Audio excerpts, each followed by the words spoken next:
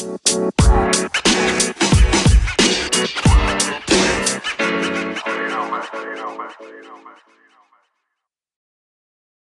to episode 14 of the Make It Stack podcast, which aims to demystify the world of saving and investing for young people. I am your host, Will Waterhouse. So in this episode, I speak with Wes and Josh, also known as Investing with Wes and Clench Your Finance respectively on Instagram. Both Wes and Josh are self-proclaimed value investors who look to buy direct shares in companies who they believe are at discounts to their true intrinsic value. Buying the dip is something that definitely comes naturally to them, and they have developed some punchy positions. We also talk about their own investment journeys, the future of Alibaba and Chinese equities, the YouTube channel Everything Money, the importance of stock watch lists, and much more. So, without further ado, let's get into it. Hey Wes, can you hear Hey, me? there he is. Oh yeah, I can hear you now. Yeah, you alright? Yeah, good. Is your camera on, Wes? I can't see you. I can only see Josh. Oh, I can see him. Oh, okay, cool. Oh, I don't have like the multiple screen things on Zoom. That's oh, fine. Yeah, guys. Thanks so much for making this happen. yeah. That's right. So basically, I reached out to Wes and asked if he wanted to do a podcast, and I got Josh on as well. So two for the price of one, I guess. Absolutely. But yeah, it's absolutely awesome to have you on. I just thought it would be good for each of you individually to just kind of just give yourself a brief introduction and talk about what you're doing at the moment. Well, you go first, Wes. Okay, so at the minute I am working in retail, and I also invest on the side. Really, that's pretty much it. Yeah, awesome. Yeah, so math student in my final year. Also invest on the side. Following sort of a value investing approach. So investing in companies which I believe are below trading their intrinsic value. Yeah, So I'm exactly the same way in terms of my investing approach. So yeah, me and Josh, we pretty much like think the same way in terms of how we analyze stocks and buy them.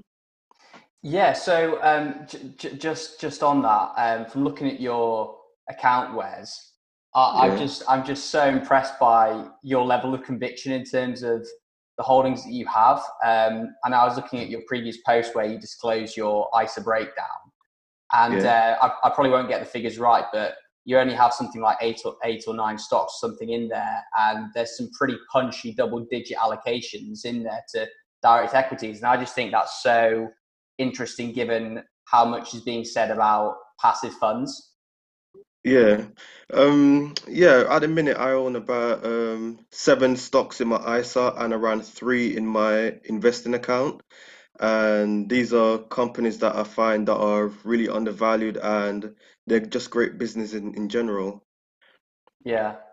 And so in terms of how you decide to buy a stock and get such a high conviction on it, what is your kind of starting point? Like where do you go to source the information?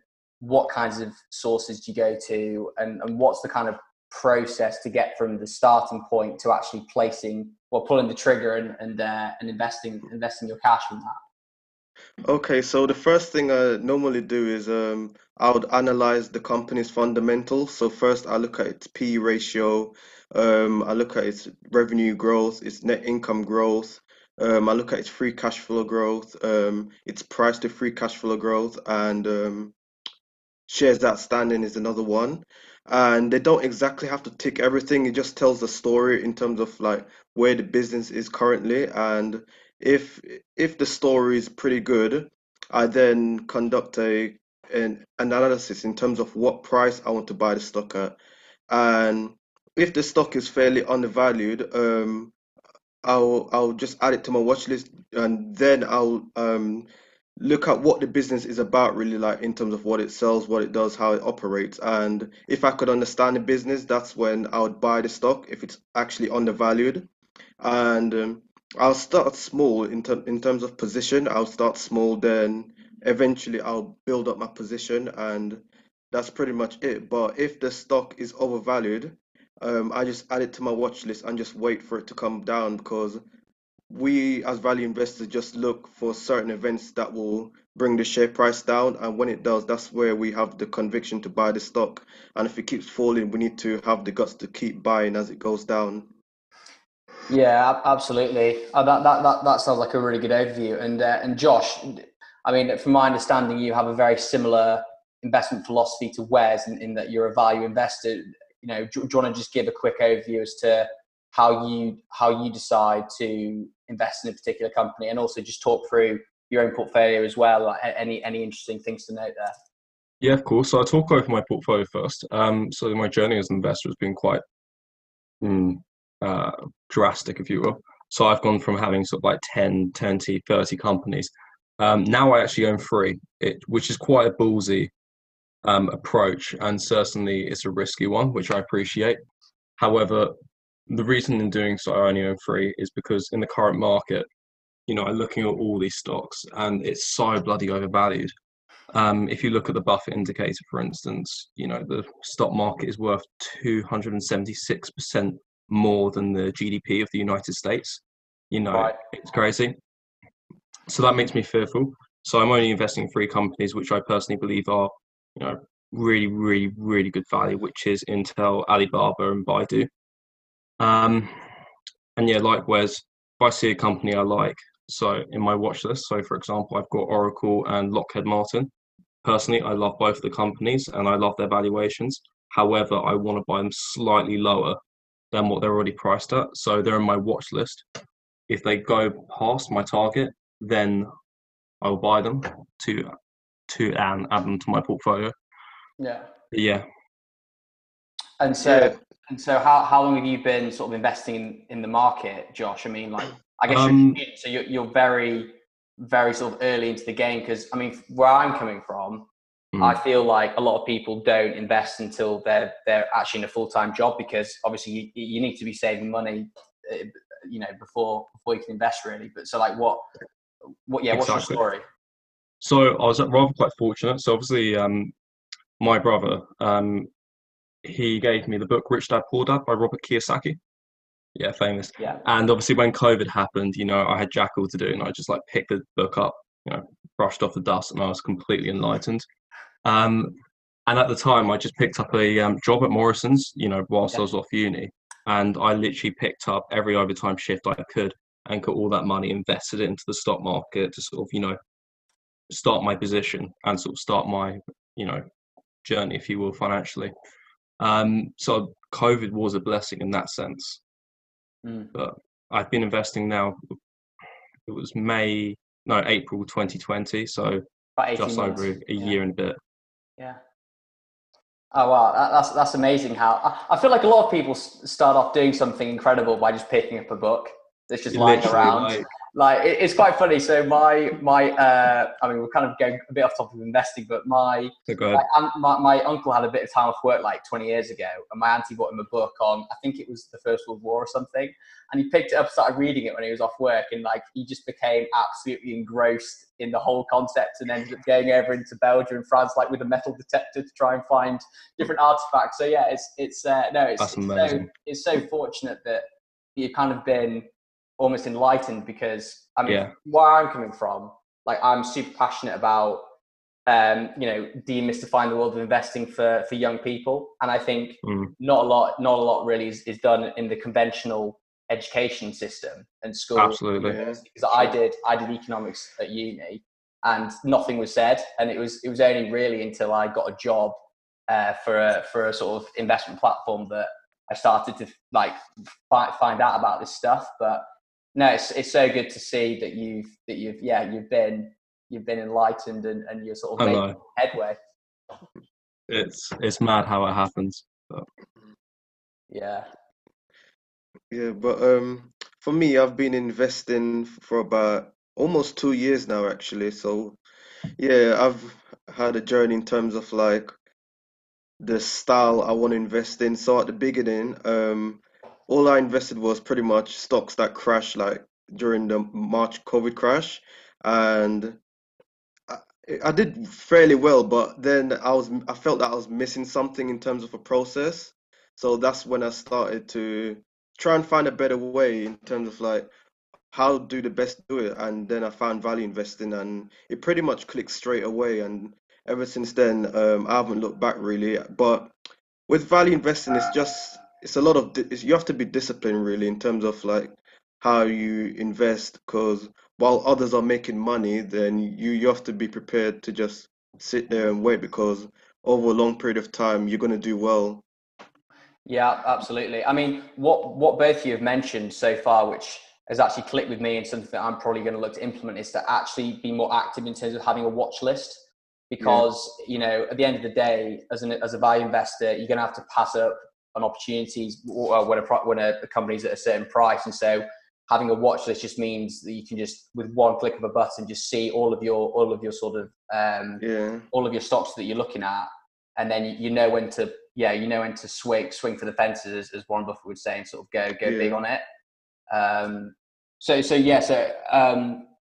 I guess, do you feel like throughout your entire sort of investing career, so over the next decades, do you feel like you're going to stick to this approach and sort of always go for direct equities? Or do you ever feel like you might stray into other asset classes, or maybe go more down the mutual fund route or passive? Like, do you have any thoughts on that? I'm probably just gonna stick with what I do for the minute, really. I feel fairly confident in the way I invest, and yeah, I feel really confident with it, to be honest. Like, I don't really deviate in terms, if I find a process, I just stick with it, really. Yeah. And so, Wes, how did you get into investing? I think you started during, like, just after COVID. Was that through your friends, or like how? Um, to be honest, it's just something that I always wanted to do, but in terms of like pushing myself, I just like my cousin, he just said, just go and do it, really. Like, because I spoke to him a few times about investing, because he does investing, and he just told me, just go and do it, like, just learn, and eventually you're gonna be learning really quick, because I usually have the whole day to myself because I work throughout the night, so I can spend the whole day just learning pretty much, and that's how I've done it. Yeah. Yeah.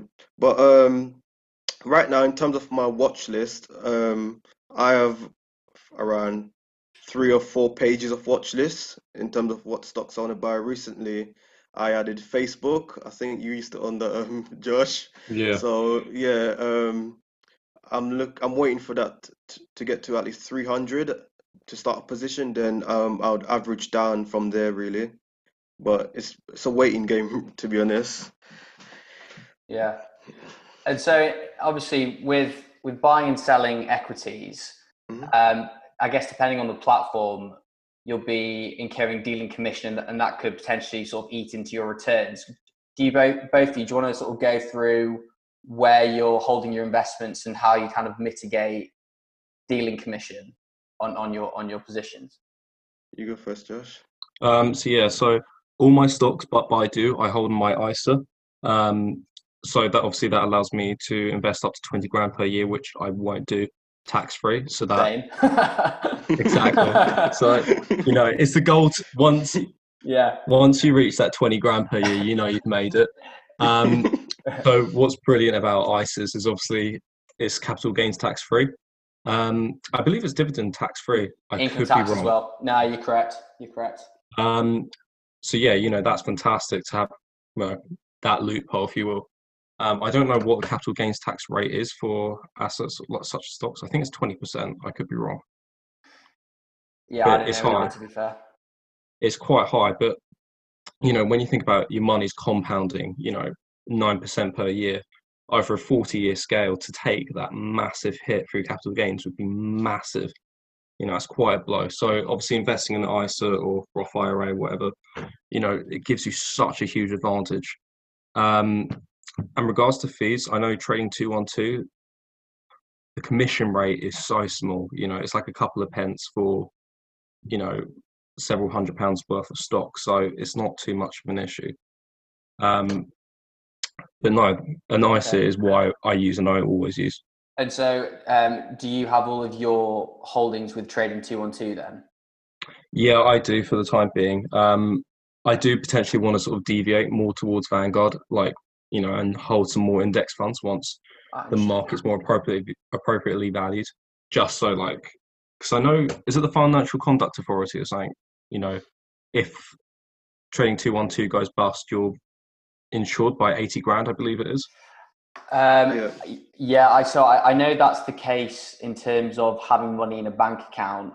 I think it can get slightly more complicated with investments. I wouldn't know on that. I'm not sure if you've looked into that, Wes, but no, I do plan to deviate a little bit. But... Yeah. Okay. For me, I recently moved all my stocks to an ISA account, and I think 2 months ago, because I wasn't aware of it to begin with when I started. So at the moment, I own 7 stocks in my ISA and 3 in my investing, which I can't actually buy them in my ISA because they're overseas investments. And yeah, that's pretty much it, really. And so, which platform are you with, Wes, at the moment?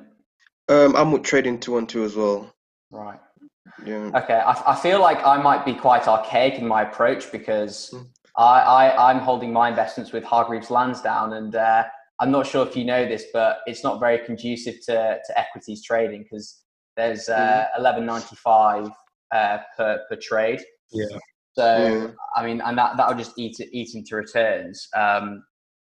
I mean, I think I did read about these these sort of up and coming trading platforms like Robinhood, and how potentially the pricing when you place deals isn't that competitive. But to be honest, if you're both value investors and you're going to be holding for the long term, I guess that's not really going to be an issue in terms of missing out on a couple of basis points on placing a deal. I think the good thing as well when you talk about Hargreaves is you have access to so many more markets, I believe, whereas trading 212 is very, very limited. Yeah. So there is that. Yeah. So the great thing about Hargreaves Lansdown, which I've kind of realised, is that they have a lot of different options when it comes to sort of index funds and ETFs, and they've managed to negotiate pretty good ongoing charges.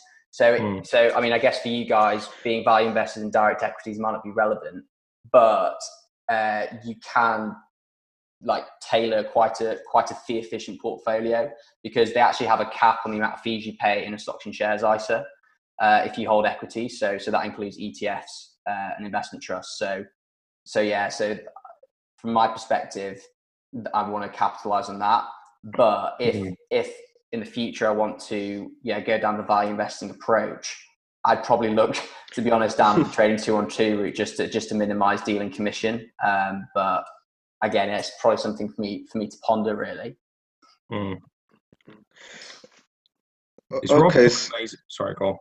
Oh yeah, I was just going to ask. So, what about you? What is your investing approach? Do you own index funds? Do you pick individual stocks? What is your approach? So just to provide an intro on me, so I graduated in 2017, and I didn't really know anything about investing until my first job out of uni. So I invested from late 2017. And the reason for that was that I actually worked on the investment help desk at Hargreaves Lansdown, and we had to help clients navigate certain pages. And so I actually opened up an account just to help clients do that. So I had no idea about the benefits of compound interest and financial freedom back then, but I guess that was quite a lucky development. But so at the moment I have all my assets with HL, except for my workplace pension, which is with Aviva. And then in terms of the breakdown, I have around 25% passive. And then I have, so this is going to sound awful to you guys, but about 50% is in actively managed funds. And I have the intention to basically reduce that weighting over time. And then the remaining amount, so I think it's around 10%, is in direct equities. So I'm currently in Ocado, Beyond Meat, and Tesla, which probably isn't much of a value kind of thing. What I will say though is that I did buy Tesla back in January 2018, so I'm up quite a bit. Okay. I definitely wouldn't go it now. No way. But yeah, no. So I mean, to be honest, I think from a factor perspective, I was very much growth tilted, and so like from February this year, my portfolio has kind of gone sideways really. So yeah, it's just like a good learning experience, and I think just aligning your portfolio to intrinsic value and sort of just solid companies that have good underlying earnings that have a large probability of increasing over the future. That just makes so much sense. And this opinion has only been reinforced by reading The Intelligent Investor by Ben Graham. I'm currently going through that now, which you guys have probably heard of or read. I'm going through it currently as well. It's heavy. It's heavy, but there's so much good stuff in it, isn't there? Yeah. And it's amazing because it's like 50 years old and it's so relevant. It's crazy. I think it's older than that. Yeah, so I think there was a second edition that was written. I think the first edition was in the late 40s, but the edition that's it. So it was written in the early 70s. It was just before the oil price shock of 73. But yeah, so obviously passive funds weren't really a thing. But in terms of the fundamental analysis of securities, it's just so good, and it's just mind blowing. Yeah. But I'm only halfway through. But what's actually really good about it is that there's actually market commentary by Jason Zweig, who's I think he's like a Harvard finance dude, but he provides commentary on each of the chapters. So he kind of like summarizes stuff and adds his own spin on things. And he wrote that just after the dot-com bubble bursting. So there's like a couple of really interesting times where stuff's being talked about. And whereas if you haven't read it, maybe pick it up. But it's there. Just out of interest, talking about the dot-com bubble, Will, I'm quite interested to hear, what's your opinion on the current market? Do you feel like a crash is imminent, or we're due for a massive crash? Or so I mean, from like a forward price earnings perspective, I feel like the US market is quite overvalued compared to, say, the UK and Europe. But to be honest, Josh, I actually try not to lose too much sleep in trying to decide what the correct valuation is for the market. I mean, if you go throughout history, there'll be times where people are like, oh, we're in a bubble. And the market, it might have gone down, but it's subsequently rebounded. So I try not to think too deeply about these things because it might just be a lot of energy wasted. But yeah, as I said before, the US market does look overvalued. I think that there probably are. I think there are pockets of value in the UK to be had. I think a lot of large UK cap is quite unloved at the moment. Absolutely. So I'm not sure if you guys are like looking at like ESG investing, but the UK FTSE 100 isn't particularly strong on that front. There's like loads of sort of oil and gas companies, pharma and stuff, and I just don't think capital flows are going towards those sort of assets at the moment. And I mean, obviously, income yields aren't set in stone, but I mean, like the dividend yield for like I think it's British American Tobacco is like 7%, and they're probably not going to zero anytime soon. But I don't know. It's just interesting, and I feel like for you guys as value investors, there are pockets of value to be had. Absolutely. Going across to China, it's been interesting to see the sell-off that's happened recently. Wes, don't you own Alibaba? I mean, we talked about this in the DMs like last week or something. But like reading about the disappearance of Jack Ma was quite eye-opening, wasn't it? Yeah, I mean, with the whole China stuff and Alibaba, I'm not really concerned because think about it. I don't think China are that like stupid to like ruin their golden goose, as Monish Pabrai says. Like Alibaba is pretty much China, and they want to compete with like America, like the American FANG stock. So their best bet is to have Alibaba, Baidu, and Tencent like be there, and if they just deliberately like ruin their business, it's going to be hard, really. So I'm not really. It's just I think it's an overreaction more. So I'm not like worried now. Like the stock could fall more really, and I'll just keep buying. I love that. That's so ballsy. What about you, Josh? How do you feel about the Alibaba and the whole like situation with China? I mean, obviously, like I think my portfolio is 68% Alibaba, so you know, Um, I'm playing a really ballsy game. I have a lot of faith, and like um, Wes said, Alibaba is a massive form of Chinese influence and soft power for China. You know, one of the most things the United States is most famous for is its corporations. The biggest companies in the world are American, but now a lot of them are becoming Chinese. Now, Alibaba is a massive sphere of influence, and it's going beyond the borders of the People's Republic of China now, and we're seeing that. I think the Olympics they used Alibaba Cloud, I believe. Um, if you went and watched the Euros, you saw is it Alipay? Yeah, yeah, it Alipay. was Alipay, yeah. Alipay, advertised all around. And we're sort of starting to see, Chinese companies sort of take an American influence. And this can be scary, I think, for China, since, it wants to create a kind of state capitalist approach that isn't like the United States. But at the same time, I think if they, you know, restrict these companies so much, they're only going to hurt the CCP and China's influence in the future. So, you know, I'm not too concerned, to be honest. Yeah, I completely agree. I mean, I think it's you don't want to get too attached to a chief executive of a company or a co-founder or whatever. Because I mean, it's probably 10 years ago now. But when Steve Jobs died, Mm. the Apple Mm. founder, the stock went down quite a lot. I can't remember the percentages, but if you imagine if you bought Apple in 2011, like Mm. you'd be rolling in it.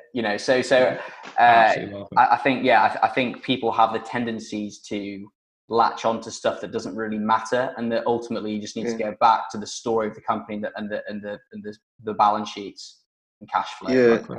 What you guys that's think? true. I mean, I look at the balance sheet and the revenue just going up while the stock's going down. So there's obviously something that doesn't make sense, and the business is growing. So as long as the fundamentals stay the same, I'm not really too fussed. And for me, at the moment, I own three Chinese stocks. So I own Alibaba, Tencent, and Baidu right at the minute. And recently, I bought a South Korean stock.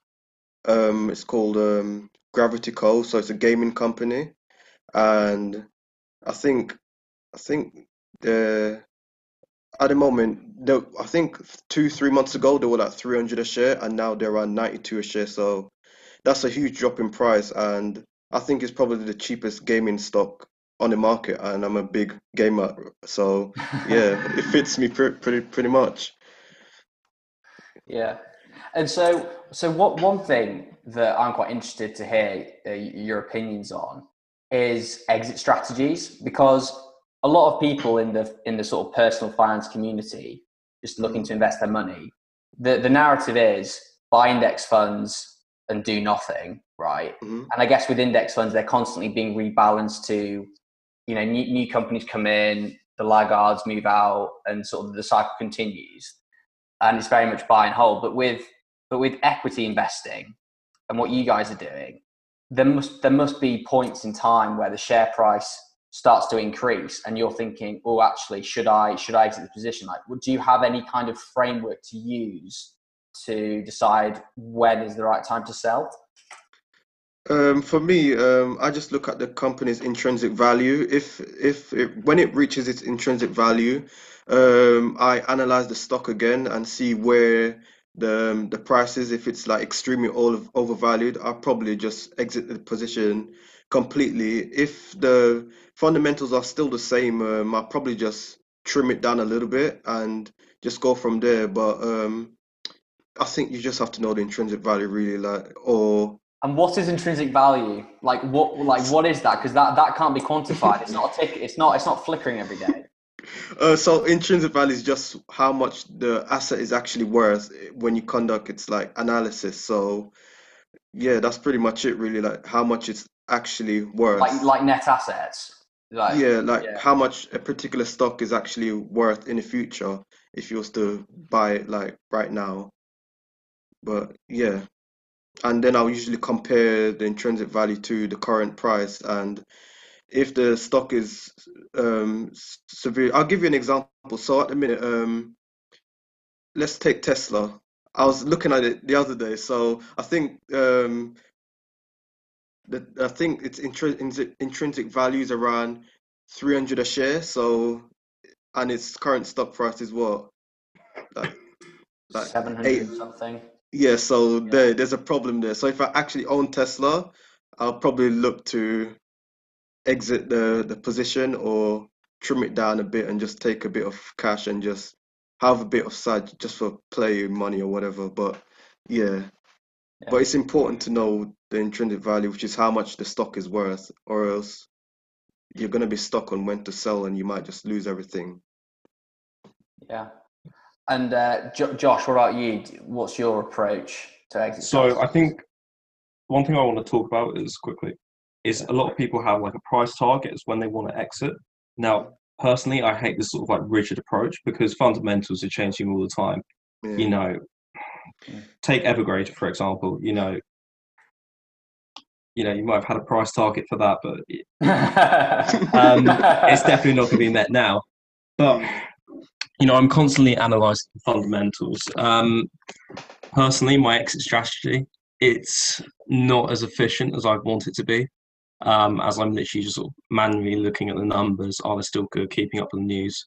Mm. And I think that's a key thing as well, because I own so few stocks. What it allows me to do is I can keep up with the news with Intel, Baidu, and Alibaba very, very easily, as opposed to having like 30 stocks. So my exit strategy, it doesn't have to be so complex at the current point in time. If I have more companies, then I might have to formulate something a bit more efficient. But for the current time, I kind of wing it, which isn't great. But I will obviously still look at the numbers, making sure the numbers are still there. And as Wes said, the fundamentals are still there. Yeah, for me, I normally reevaluate my stocks every quarter. So when new quarter results come in, I'll just put it in my calculator and just see where the business is at really, and that's pretty much it. And also, I also own Intel and Baidu and what's the other one? Alibaba. Alibaba. So yeah, so me and Josh have a similar like way when we see value really. Yeah. Mhm. And so obviously with keeping up with all the information, all the quarterly reports that companies announce, do you use any particular data sources to keep on top of this, or do you use multiple things? Do you have any thoughts on that? So have you heard of like Y charts? No, I haven't. Why? So why for Yankee? Yeah, Okay. Y charts. So I don't personally use that, but I use a software which is similar. It's actually a software that's actually made by a YouTube channel called Everything Money, which Wes actually suggested to me, and it's absolutely phenomenal. Everything Money, did you say? Everything Money is absolutely phenomenal. So I pay about £19 per month, and what that allows me to do is sort of see all the data, etc. I did also previously use Yahoo Finance, Mhm. but I much prefer this. Yeah, So this everything. So is that just a website? So if I typed in www.everything.com, whatever, it would come up. absolutely. Yeah. Yeah, and they Have also you? have a YouTube channel as well. And I highly, if you want to get into investing, I highly recommend you just watch Everything Money and just follow how they invest really in terms of like the process they have to go through to buy stocks. Because that's how I really got into value investing really. So I found them by accident kind of thing. So I was looking.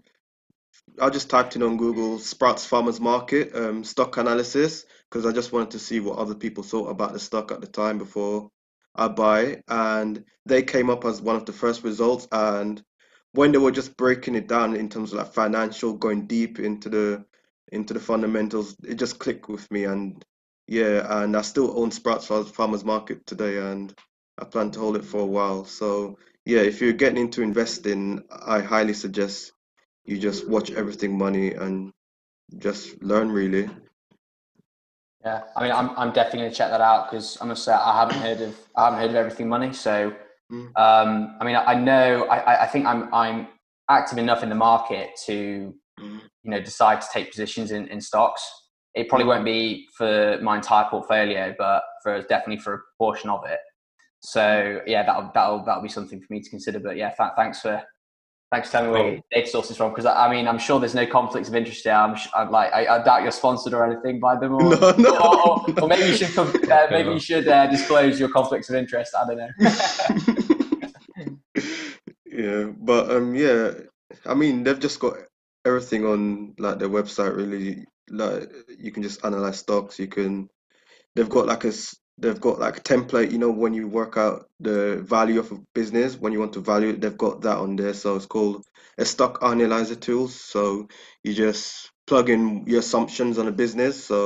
And it will tell you how much you should be paying for a stock. And then you can obviously, after that, go and do your research on the company. And I find it useful having everything in one place, so I don't have to go to different places at once.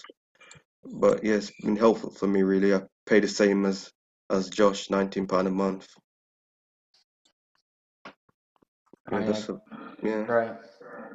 And so, in terms of your investing journeys, has there ever been a time where you thought maybe I've got this wrong, and you've actually had to, you know, almost review your investment thesis and actually accept that you were wrong, or are you yet to come across those challenging times? Because I guess as a value investor, it's all well and good saying you're going to buy the dip, but it's just when it keeps Yeah. on dipping. Like when do you actually think maybe my thesis is incorrect? So far I've not come across where I think I might be wrong, but there will probably be a time where I am wrong and I would have to like hold my hands up, this is a bad investment, like, and just move on. Like I feel when it comes to investing, like a lot of people find it difficult to sell a stock when it's obvious that it's a bad investment. And I feel the most important thing to do is just cut your losses and move on and just learn from your mistakes, really. And you just learn and become a better investor that way. But so far, I haven't come across that, but I'm pretty sure I will in the future. But yeah, what about you, Josh? So personally, yeah, like if you look at Alibaba, my position has come, you know, quite large as a result of the dip. And Mm. as it dips, I did, buy more. And, I'm just sort of, obviously, I'm going to doubt myself. There's no doubt about that.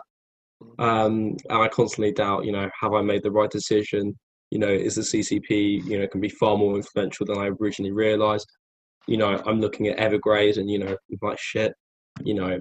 So it's all a bit stressful, but, you just got, well, personally, at the moment, I haven't had that time when I'm like, yeah, I'm wrong. But you never know. Like Evergrande might crash, and there might be a financial crisis in China. I might be like, oh shit, actually. But Yeah. no, I've just tried to stay quite bold. But what's fortunate is because I'm only 22, I can be bold in that sense. I can take upon that risk, and throughout my life, it's not going to be that much of a financial burden. If Alibaba crashes, I'll recover in the end. But that's what's quite nice about investing when I'm young. I can take that risk. I completely agree. I think investing for young people is actually quite straightforward because Mm, your risk tolerance can actually be your willingness and ability to take risk and can yeah, be high enough to warrant a full position in equities. And yeah, so from my perspective, I'm 98% equities, 2% crypto. So yeah, so that's kind of where I'm at. But I think investing gets a lot more difficult as you approach retirement and you're starting to search your income. You're starting to look to minimize portfolio volatility because you're withdrawing, at regular intervals. absolutely. But right, I think for me, I'm 25. It'll be.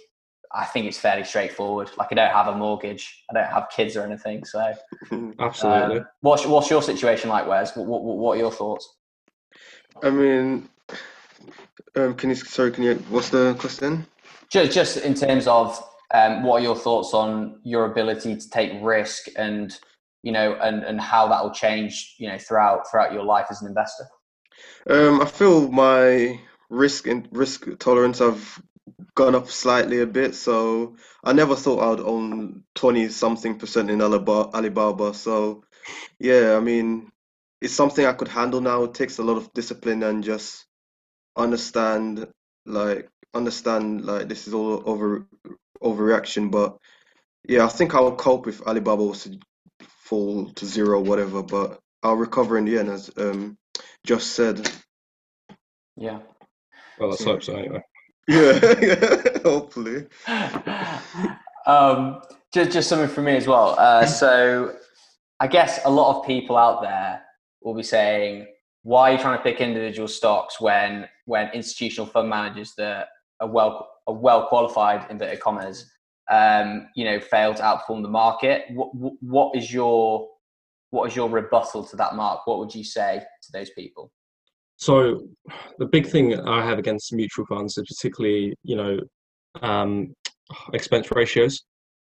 So when you look at like ARK Invest, I can't remember.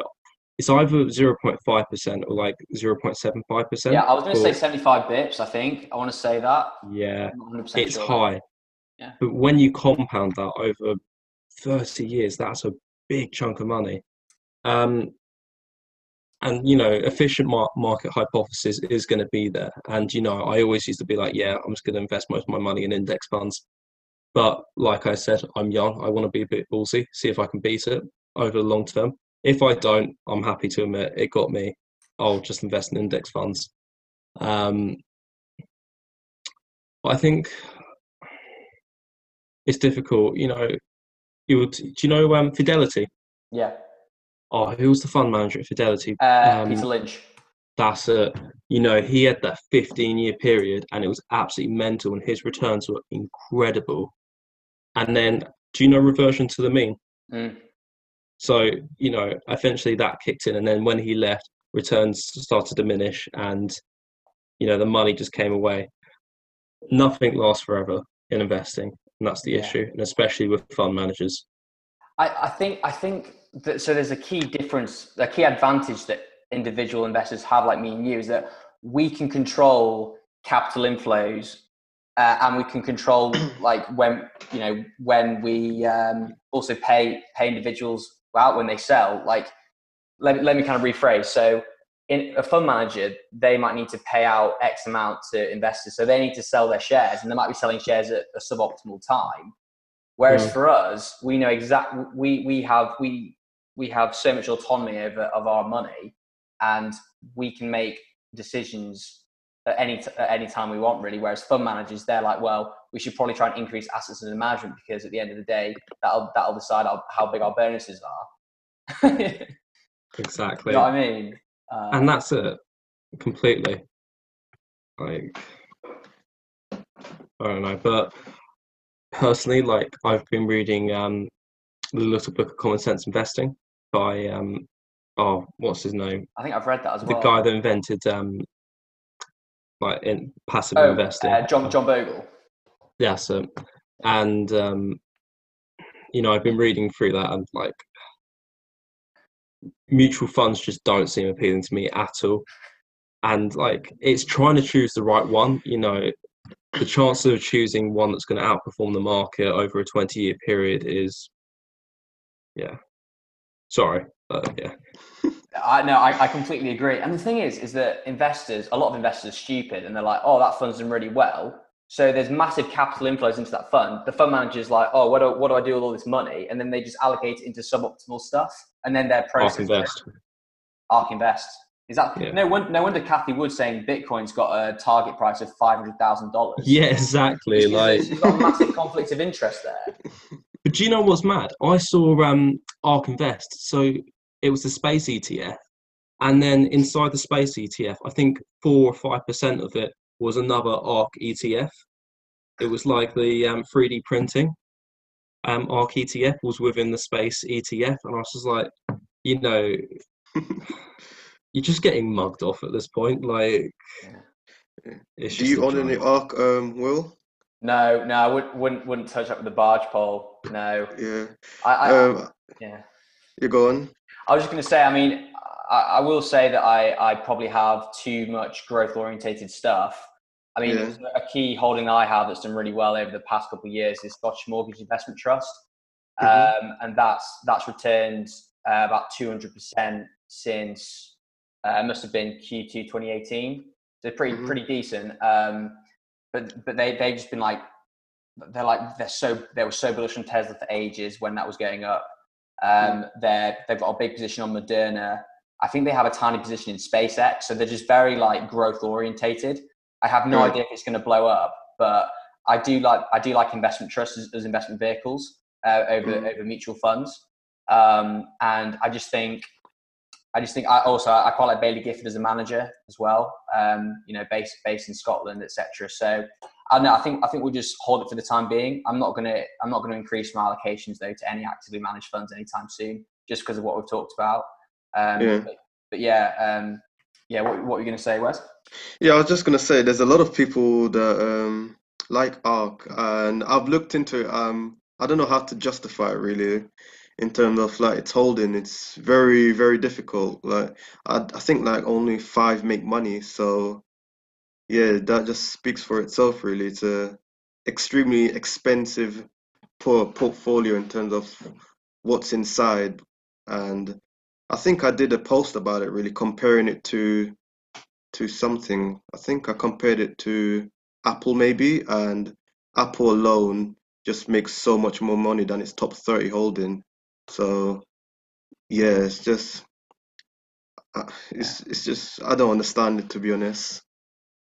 Like Yeah, I yeah, know.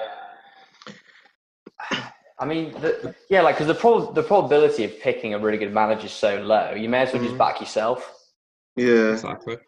yeah. But I feel if there was a crash or whatever something, I think Apple crash is just too expensive.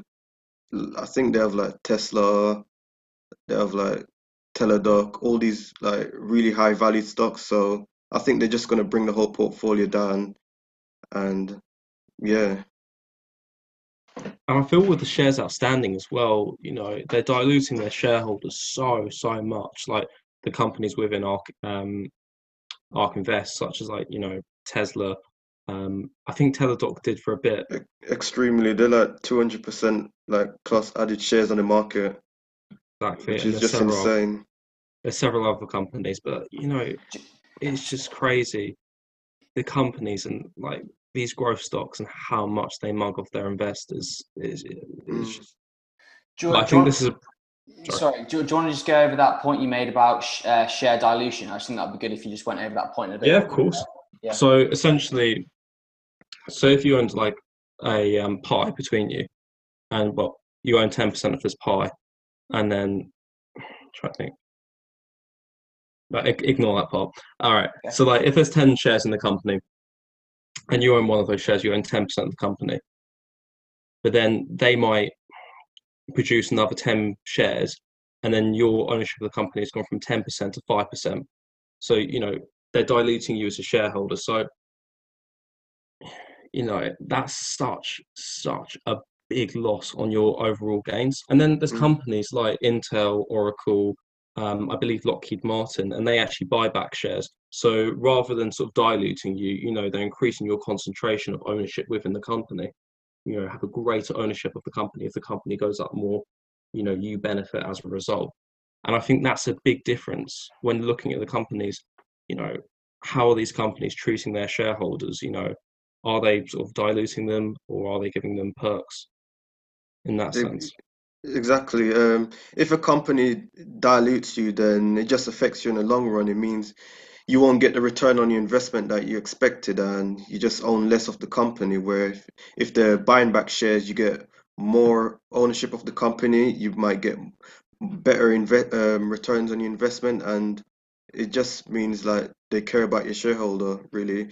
And I think shares outstanding really is underlooked by many investors. I don't think anyone like has ever asked me like what is the shares outstanding of the company. So yeah, I think as me and Josh call it, we call it the silent killers for investors. Shares outstanding. Mm, interesting. Yeah. Were you aware of that? I presume. Well, I mean, I've heard of the concept of shares outstanding, but I've never really sort of done a deep dive in terms of how that can affect return on Yeah. investment. I mean, so I'm a bit confused because I know aren't there rules in place to ensure that your equity stake is maintained. Um, y- yeah, I'm just not quite sure on that. Like the company surely will have to go through a process to sign that off to raise new share capital from its current shareholders. I'm just not quite sure on that. I'm not sure on the laws, and to be honest, I'm not sure roughly how the maths works exactly. Like, because Yeah. I know you're getting diluted, but why is that diminish your returns exactly? But it's awkward to sort of like Yeah, explain. because I know with like rights issues, if I think it's a rights issue where if a company wants to increase their share capital, current shareholders have the right to get new shares at a certain price to maintain their stake. So Mm, yeah, I think it depends on the situation. So but yeah, I'm definitely going to look into this yeah, in the next week or so because I think absolutely. it's a really important thing to consider. You don't want to get mugged off by the silent killer, as Wes says. So yeah. Yeah. Yeah, I don't know how it works exactly because there may be an argument saying, well, we are diluting shareholders, but with the capital we gain from that, we're reinvesting it into the company and we're going to increase our growth for the shareholders. So even though they're diluting, they're going to experience more growth of their shares. So Mm, whether that's an argument or something, a mm, loophole, I don't know Yeah. exactly. yeah. Yeah. But yeah, there are exceptions when a company dilutes, like yeah, when if they need money for an acquisition, like if it's just a one-time thing, then that's fine. Like they'll probably buy it back in the future. That's when it's acceptable. But when it's on a consistent basis, then that's where there's a problem. Mm, Yeah. yeah. Cool. And in terms of you guys personally, obviously we've all met on Instagram, which has been great. Mm.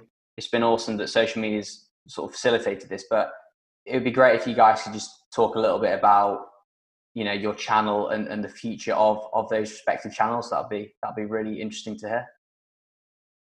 You go first, Um, Josh. yes, to mine. So unfortunately, I haven't been able to give my page the attention it deserves with university and a few other things going on. I haven't been able to focus on my page, and thus my growth hasn't been particularly great. Um, my main thing is I want to focus on quality, not quantity, which obviously the algorithm on Instagram does not favor at all, unfortunately. I'm just sort of going to passively manage it at the moment, see where it goes. I'd love to, create my own YouTube channel eventually, focusing on value investing and potentially sort of diving into sort of the politics and economics of investing, why things matter, such as the CCP, etc., and how that can affect your returns in the stock market. Because I feel that's something that a lot of investors don't really take into account. But no, I'm not too focused on that at the moment, but I'd love to sort of put more effort into it in the near future. Yeah, for me, I'm just gonna keep producing the same content.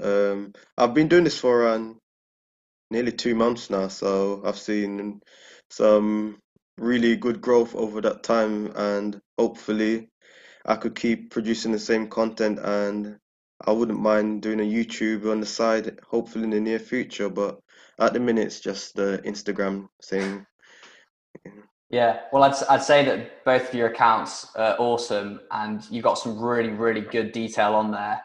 And I'm genuinely saying this, from my heart here, because there's a lot of samey stuff out there in terms of just like buying index funds and talking about the power of compound interest. But you guys actually have some really really sort of good, well thought through stuff.